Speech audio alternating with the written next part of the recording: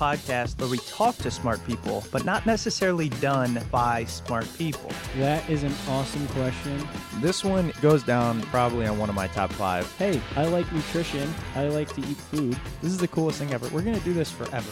I wish I paid more attention in that class. You know, I'm going to be honest, I don't understand that. As a man, I don't get it. Welcome to smartpeoplepodcast.com. What's up, party people? Welcome to Smart People Podcast. I'm Chris. And I'm refusing to say that my name is John with that. Yeah? Party people. You don't want to be part of the party people? Party people. This episode has nothing to do with partying. It's as far as you get from that. Bipartisanship. Ooh, I like it. There you go. Let's talk about some other stuff first. Fantasy football season is upon us. I actually want to get a fantasy football guest. I think we could do that like Stat.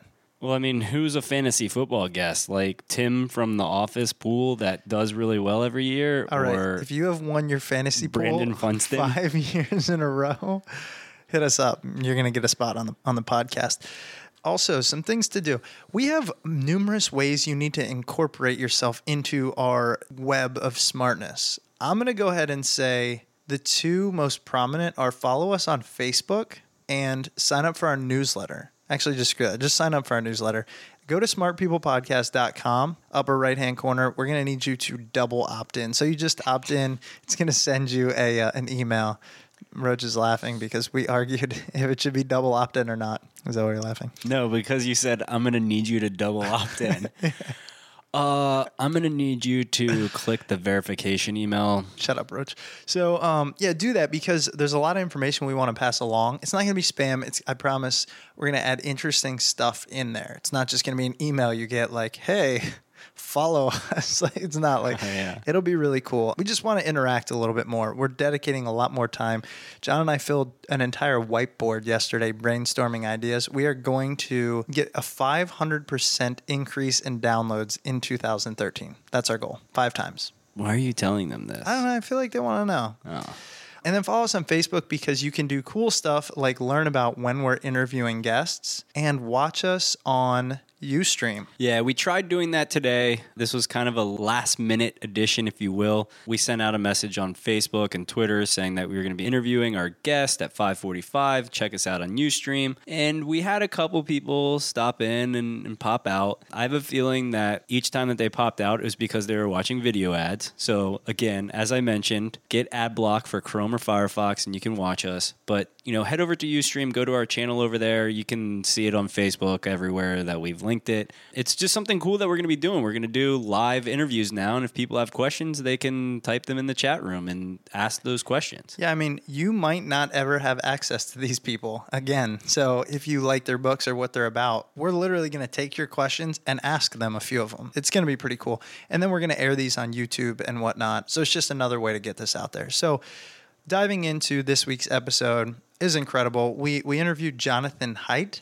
It's pretty crazy. We found him initially. John and I love our happiness and our psychology. And he is a psychologist. He wrote a book, The Happiness Hypothesis. But he also wrote a book which we ended up spending most of our time talking about called The Righteous Mind, Why Good People Are Divided by Politics and Religion. And it's awesome. It's so prevalent right now. We talk about bipartisanship and how your brain and morality actually plays a role into what side of the political spectrum you're on, if you will. So do you want to tell them a little bit more about John, or you want to dive in there? So Jonathan's a professor at New York University Stern School of Business. He's taught psychology for a long time, over 15 years, started at UVA, moved on from there, got his PhD from University of Pennsylvania. He's been all over the place. I saw him on the Colbert Report. That was actually really cool. He talked about his book on there. He seems like an overall smart guy. You listen to him talk on the podcast, and I mean, he just he blows your mind around every corner. Oh man, he's been on TED. He's been interviewed by a ton of people. He writes numerous articles. He's also been featured in New York Times Magazine. He was in the Wall Street Journal. His book, The Righteous Mind, is number 6 on the New York Times bestseller list the first week it came out. his TED Talks. So he's been a lot of different places. He's a really good dude and really smart guy. And so we were lucky to have him today and talk about what he focuses on, morality and psychology and politics, how it plays a role. So before you go to the polls, and if you're sick of all the commercials, Romney versus Obama, maybe tune in. We'll teach you a little bit today about how psychology plays a role in who you're voting for and some other cool stuff.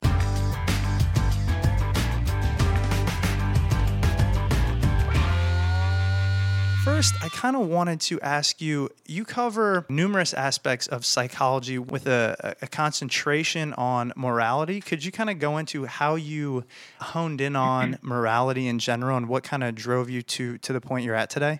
Yes. So I decided to go to graduate school in psychology, in part from process of elimination. I didn't know what the hell to do with my life.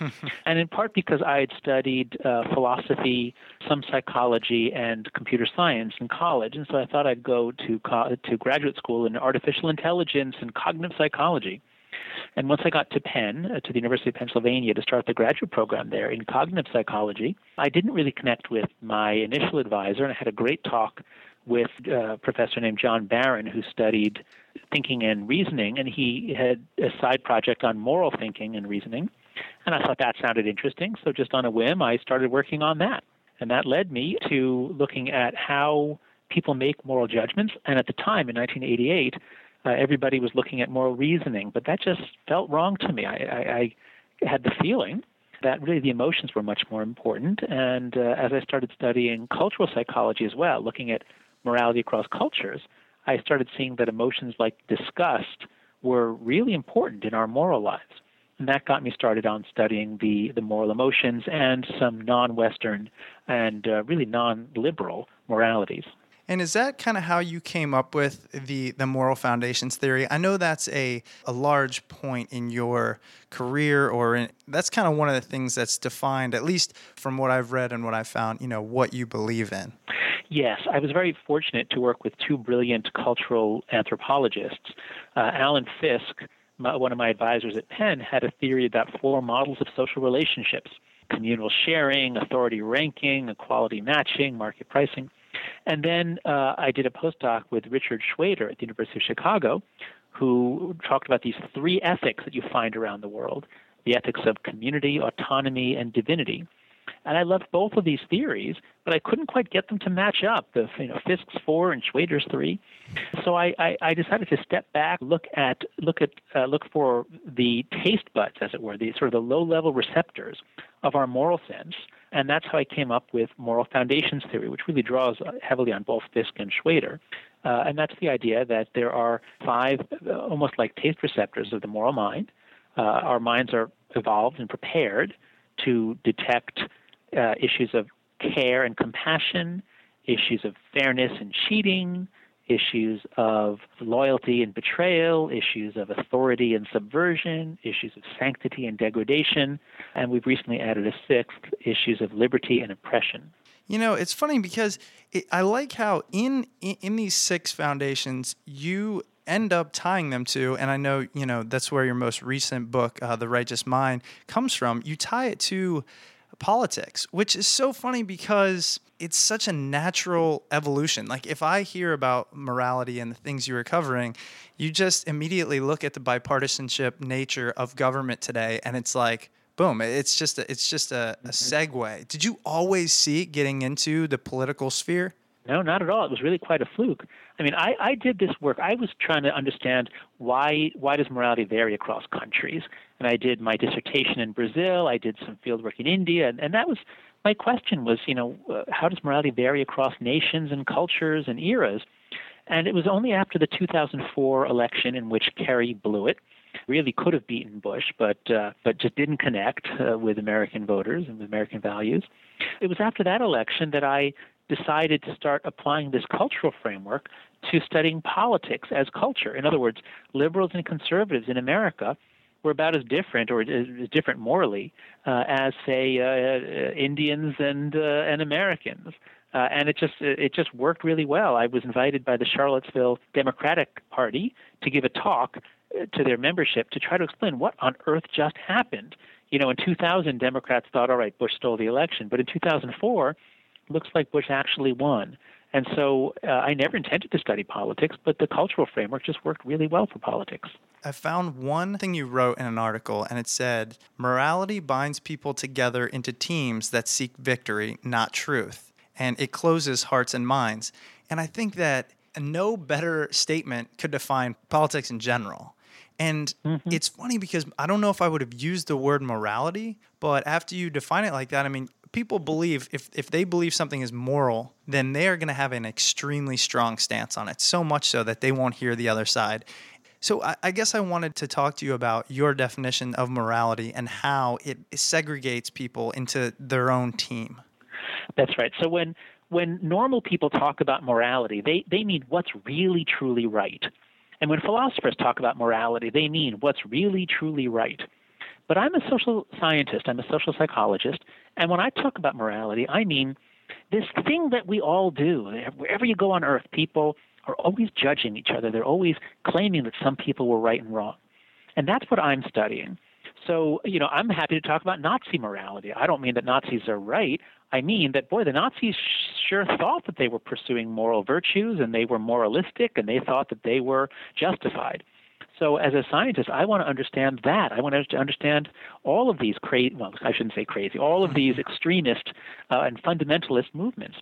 So whenever you see people working together with others who are not their kin, who are not their siblings, when you see people working together, taking risks, maybe giving their time and their money, well, odds are there's some sort of moral motivation. They think they're doing something good or noble, and that's what politics is. Politics is not primarily the pursuit of self-interest.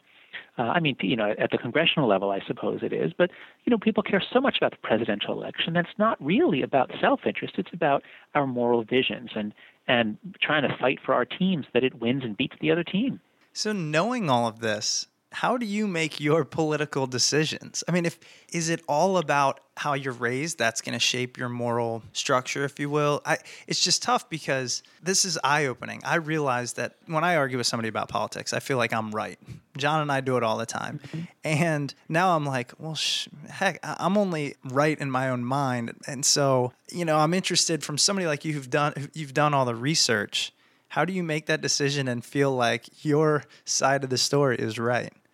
Well, it has been a little bit paralyzing in that when I hear about, when I look at any issue now, I just habitually look on both sides. And in a sense, I always did that, and it drives my wife crazy. She'll tell me about some bad thing someone else did to her, and I immediately think, well, actually, I can see why he did that. And advice to listeners, never do that, especially if you're a guy talking to a woman. But anyway, in a particular debate that you have with another individual, it's quite possible that you're right and they're wrong. You seem like a very smart guy. I'm sure you're right most of the time. I'd like but to think when you so. look at when you look at disagreements that have gone on for decades or centuries between movements, the strong odds are, at least the conclusion I've come to is, that each side is really right about the things it most cares about. It sees certain threats, but it doesn't really understand what the other side is saying. So if we look, the central issue now is that really in our country is really the size of government and taxes and entitlements and all of that. And, the conservatives are really right about the entitlement disaster. I mean, they've been saying this since the 60s, that this stuff is unaffordable, that it's a giant Ponzi game. And you know what? They were right. Medicare is completely unaffordable. We've got to change it fundamentally. So, and I'm coming at this from the point of view of somebody who's much more favorable to the Democratic Party. Mm-hmm. But on the other hand, the Democrats say, well, the Republicans are really just out to cut taxes on the rich, and they don't really care. They don't care about all the people who are going to fall through the cracks and all the people who haven't saved or have various disabilities. And they're right. If you don't have one party looking out for the victims, for the weak, for children and animals and immigrants, then those groups will have no voice and they will get trampled on. So both sides really are right about their core issues, and it's kind of as paralyzing for me in that it makes it hard for me to just jump on a bandwagon and wave a flag and say, we're right. I used to do that during my 20s and 30s, but I don't do it anymore. I guess that makes you a little more educated. John, did you have something? Yeah, I had something real quick around all the different news programs that are out there now, where, you have your right-wing TV and you have your left-wing TV, and they seem to just cater to those people that already believe in the same thoughts that they do. So, it's almost like they're building up an army or something for a bigger argument at some point. Do you see us as a society getting away from that, or are we going to get worse and worse before this nation really is split like directly in half? You can look both ways on that. The big picture is that violence is going down, our democracy is secure. Whichever side wins the election, the other side is not going to start hunkering down with guns. I mean, there's some rhetoric on the right about it, but we do have a pretty secure democracy, and violence levels are plummeting. So the big picture is actually pretty good. On the other hand, the mid-20th century was a really unusual period of bipartisanship, which will probably not be repeated during our lifetimes. If you look back in the graphs of political polarization show that things were really bad in the 19th century, leading up to the Civil War, during the Civil War, of course, and then for decades after the Civil War. America was really split north and south. It was obviously a violent conflict. And then in the 1920s and 30s, well, basically after World War I, nothing brings a country together like fighting a war that everybody's unified on. So you get World War I, you get the Great Depression, you get World War II. Everybody who lived through that had these experiences that helped them trust each other, work together, have a sense that we are Americans.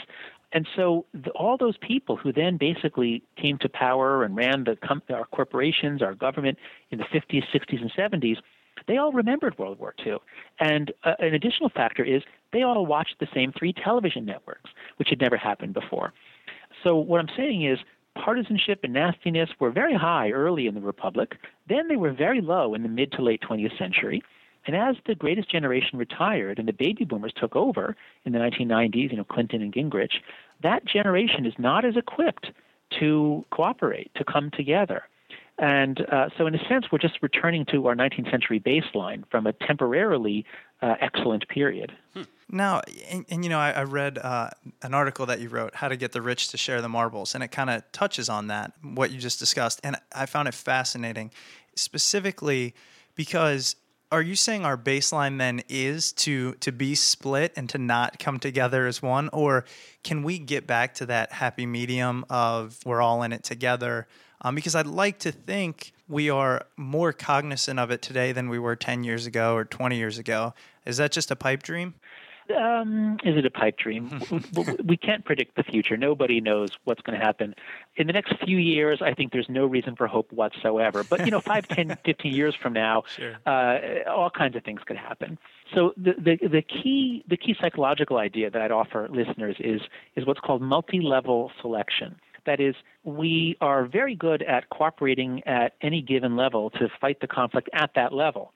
And evolution might even have worked that way, possibly even having more cohesive groups beating out less cohesive groups, rewarded genes that helped us be cohesive and groupish and tribal. I think that's where our tribal nature comes from. So people can come together to fight another country, or they can come together with a political party to fight the other political party. The times of modern peace and prosperity remove the need for Americans to come together to fight other countries. That's a good thing. We now face the challenge of global warming and some other global threats. Unfortunately, these are not the sort of things that really pull us all together. It's not like a foreign attack that's going to activate this ancient tribal circuit of rally around the flag. In fact, global warming unfortunately splits us because it is an issue that the left cares about and not the right. So the right was kind of coming along for a while, but as it got more politicized and as there was ClimateGate and 1 or 2 little scandals, that gave the right permission to dismiss it and say, this is just a leftist conspiracy. So we are kind of stuck. It's going to be hard to get us all together as a nation until we face some major threat. Yeah, and it's scary because John and I were in college when 9/11 occurred, and I remember at that point and for a little while afterwards, it felt like there was this real camaraderie. Everybody was coming together, and I think more quickly than, and this is just off of my own opinion, I didn't live through it, but more quickly than the large wars in the past, we got over that fast, and it went right back to, hey, let's all invest in the new tech stock and make as much money at anyone's expense. Is that a fair assessment? I think that's absolutely correct. And I blame George Bush for that. I think both Bush and Obama have failed to press the cooperation button, the national cooperation button. Bush failed spectacularly after 9/11. You're right. We all felt this was a new world. This was like the Pearl Harbor attack. And Bush made two mistakes. One was to say, go shopping. The best thing you can do is just keep up the economy. He focused on economic issues. And the other is that he hijacked the 9/11 attacks for his own neocon agenda and the war on Iraq. We know that from insider accounts, that the next day on 9/12, he was saying, find a way to pin this on Saddam Hussein. Wow. So Bush, I think, was quite divisive. He really ruined an opportunity to heal this nation and help us work together. Obama's failure, I think, was not as spectacular, but after the fiscal collapse, after the disaster of 2008, and after it was clear, we're in big trouble, we're not prepared for this, I think the proper response should have been, we're all in this together, we've all got to give, and that means we're going to have to, in the short run, I do agree with him and with Paul Krugman that stimulus was the right move, but what he did was he said, okay, we're going to do a huge, huge stimulus, which is basically what liberals like to do, is government spending. And we're going to do a little bit of tax cuts, which Republicans like to do. And we're going to run up the deficit, which both sides have done for a long time. What Obama didn't do is say, you know what, this is the time for us to really get our house in order in the long run. And that after this stimulus, you know what, we're going to have to cut entitlement spending, and we're going to have to raise taxes. He should have done that and said, everyone's going to have to give, including the middle class. But he didn't. He said, I'm going to protect you, middle class. Don't worry. Your taxes aren't going to go up. Your Medicare isn't going to be affected. Nobody has to sacrifice or suffer except for the rich. Now, I fully agree that the rich have to pay more taxes. The Bush tax cuts were terrible. There was no justification for them. But Obama used what was a national catastrophe, a national crisis, and he failed to push the we're all in this together button, common sacrifice button. I mean, that is truly enlightening stuff. And do you think that that's changed? I guess in your mind, do you think that's changed the way that Obama should have gone about getting reelected? Because, almost at this point, he can't go forward and say, okay, we didn't do this in the previous 4 years. Now we have to move forward. Everybody's going to have to give, including the middle class. Well, that's that's the problem with our political calendar, is that you have a new president has a year and a half, about a year to really do something big, and then he faces midterm elections. And in Obama's case, he lost them in a big way, right? Which meant that, as with Bill Clinton's first term, he then had to just hunker down, couldn't do anything big, and that's where we are. The year before an election is not the time to say, you know what, everyone's got to give. I mean, the nature of democracy is that people always want more entitlements for themselves and lower taxes for themselves. You can't have both. Sure. And unfortunately, the senior citizens are so well organized and the young people are so poorly organized. Many of your listeners may have seen the coverage of what's changed in the budget over the last couple decades. Basically, spending on youth and education is way down. Spending on the elderly is way up. And that's the way we're going. It's a terrible, terrible way to run a country. I hope Obama will do something about it if he wins re-election. But he can't talk about that now because the elderly will vote him out of office. Yeah, and that just blows my mind because when you look at everything, you can almost pin everything on education. I mean, we trail so many countries in different areas of education. There's just this huge lack of education in this country, and nobody really, I don't want to say nobody, but it's not really talked about that often. And if I was 18, 19, 20 years old, I'd be going out right now and voting to make sure that myself and other people are going to be educated moving forward. But there's millions of young kids out there of the legal age to vote that aren't choosing to vote this go around. And that's, to me, that's scary. That's right. Well, one of the difficulties with education policy is that it's so politicized and polarized. The culture war tends to play out in a couple of areas primarily, especially the family, child rearing, popular culture, and education. Those are some of the most contested areas. And I think with education, it's a nice example of a place where both sides really have part of the story but not the other. The left tends to pride itself on being the party of education, and certainly most teachers, university professors are Democrats and liberals. But, my perspective as a centrist is that if the left was really serious about education, they would throw the teachers' union overboard. I mean, they would focus on what is it going to take to have efficient and effective schools? And you can't just say, we're going to tenure teachers a year after they're hired and keep them on forever and ever so that when we have to cut budgets, we cut the young teachers. I mean, it's just craziness. The teachers' union is not about good education. The teachers' union is about protecting teachers. That's all. And because the Democrats cozy up to them, the Republicans are always then trying to get around teachers' unions by proposing charter schools, which I think have some merits, although they haven't panned out as well as the conservatives think we're going to. So we're kind of paralyzed because we can't just appoint a panel of experts to figure out what works, unfortunately, panels of experts are going to tend to be either liberal or conservative, and they're going to be polarized too. And I really do. I love your take on all this, especially coming from the background you have. It's not trying to be elected office or anything. It's a scientific background, utilizing things you've learned. And I love the take on it all. And I want to remind our listeners, The Righteous Mind, Why Good People Are Divided by Politics and Religion, goes into this in much more depth. And I know we got to let you go in a minute, but I did want to touch on the happiness hypothesis. As I mentioned, it's something we talk about a lot on the podcast. And I love what you did with this book, with the 10 key issues that you just pinpointed them. Because John and I started the podcast because we wanted kind of Cliff's notes of our favorite books, of our favorite topics. And you did it in this book. Could you quickly just tell us kind of how you came to that aha moment where you were like, man, I'm teaching these things over and over again, and they have these underlying things that are all the same. It's just it's a great structure. That's right. So the way the book came about was that when I got to the University of Virginia, my first job when I was 31 years old, my first professor job, and I was assigned to teach Psych 101, and I was trying to explain all of human nature in 24 lectures. And I found myself quoting Shakespeare and Buddha and Jesus and Thomas Jefferson and Lao Tzu and everybody. And for a while, when I was an assistant professor, it looked like I might not get tenure.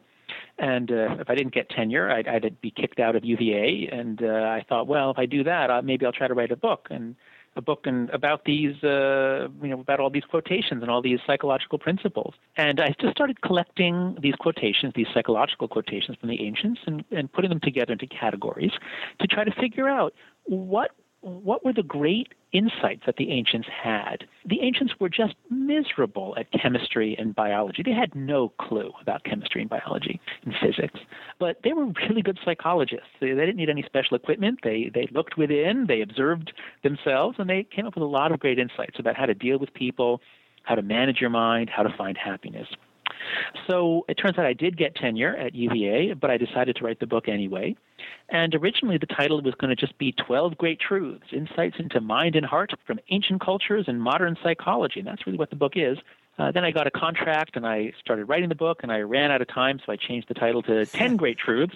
Didn't have time to write the last two up. And then the publishers made up the title The Happiness Hypothesis. Many people don't know that for trade books, for popular books, the author doesn't get to pick the title. So they made up that title, The Happiness Hypothesis.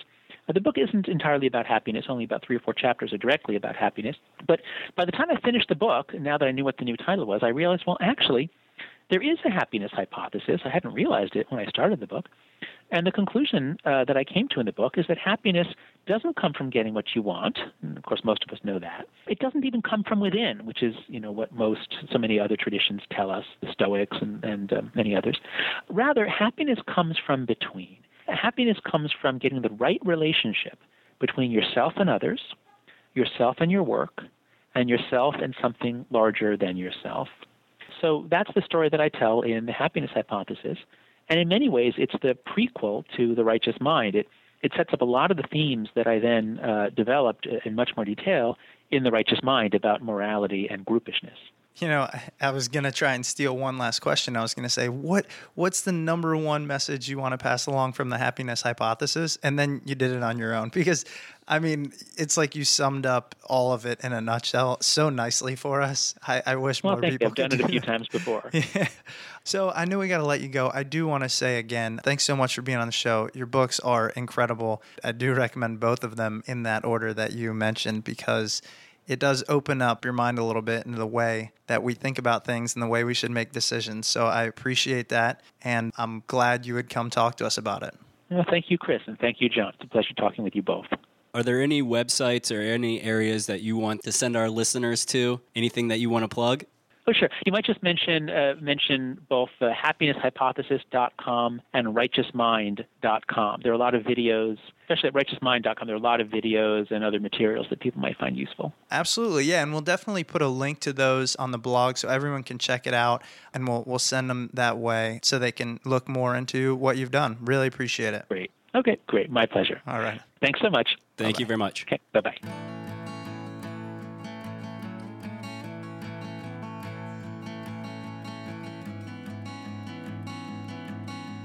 Welcome back. Hope you guys enjoyed the interview. Remember, head over to smartpeoplepodcast.com. Check out what we've got going on over there. You can also follow us on Ustream, ustream.tv/user/smartpeoplepodcast. Watch us live, hang out, ask some questions, get involved. Man, I got nothing. That was a good summation. Check out our, sign up for our newsletter. That's the thing I'm really taking in as my baby.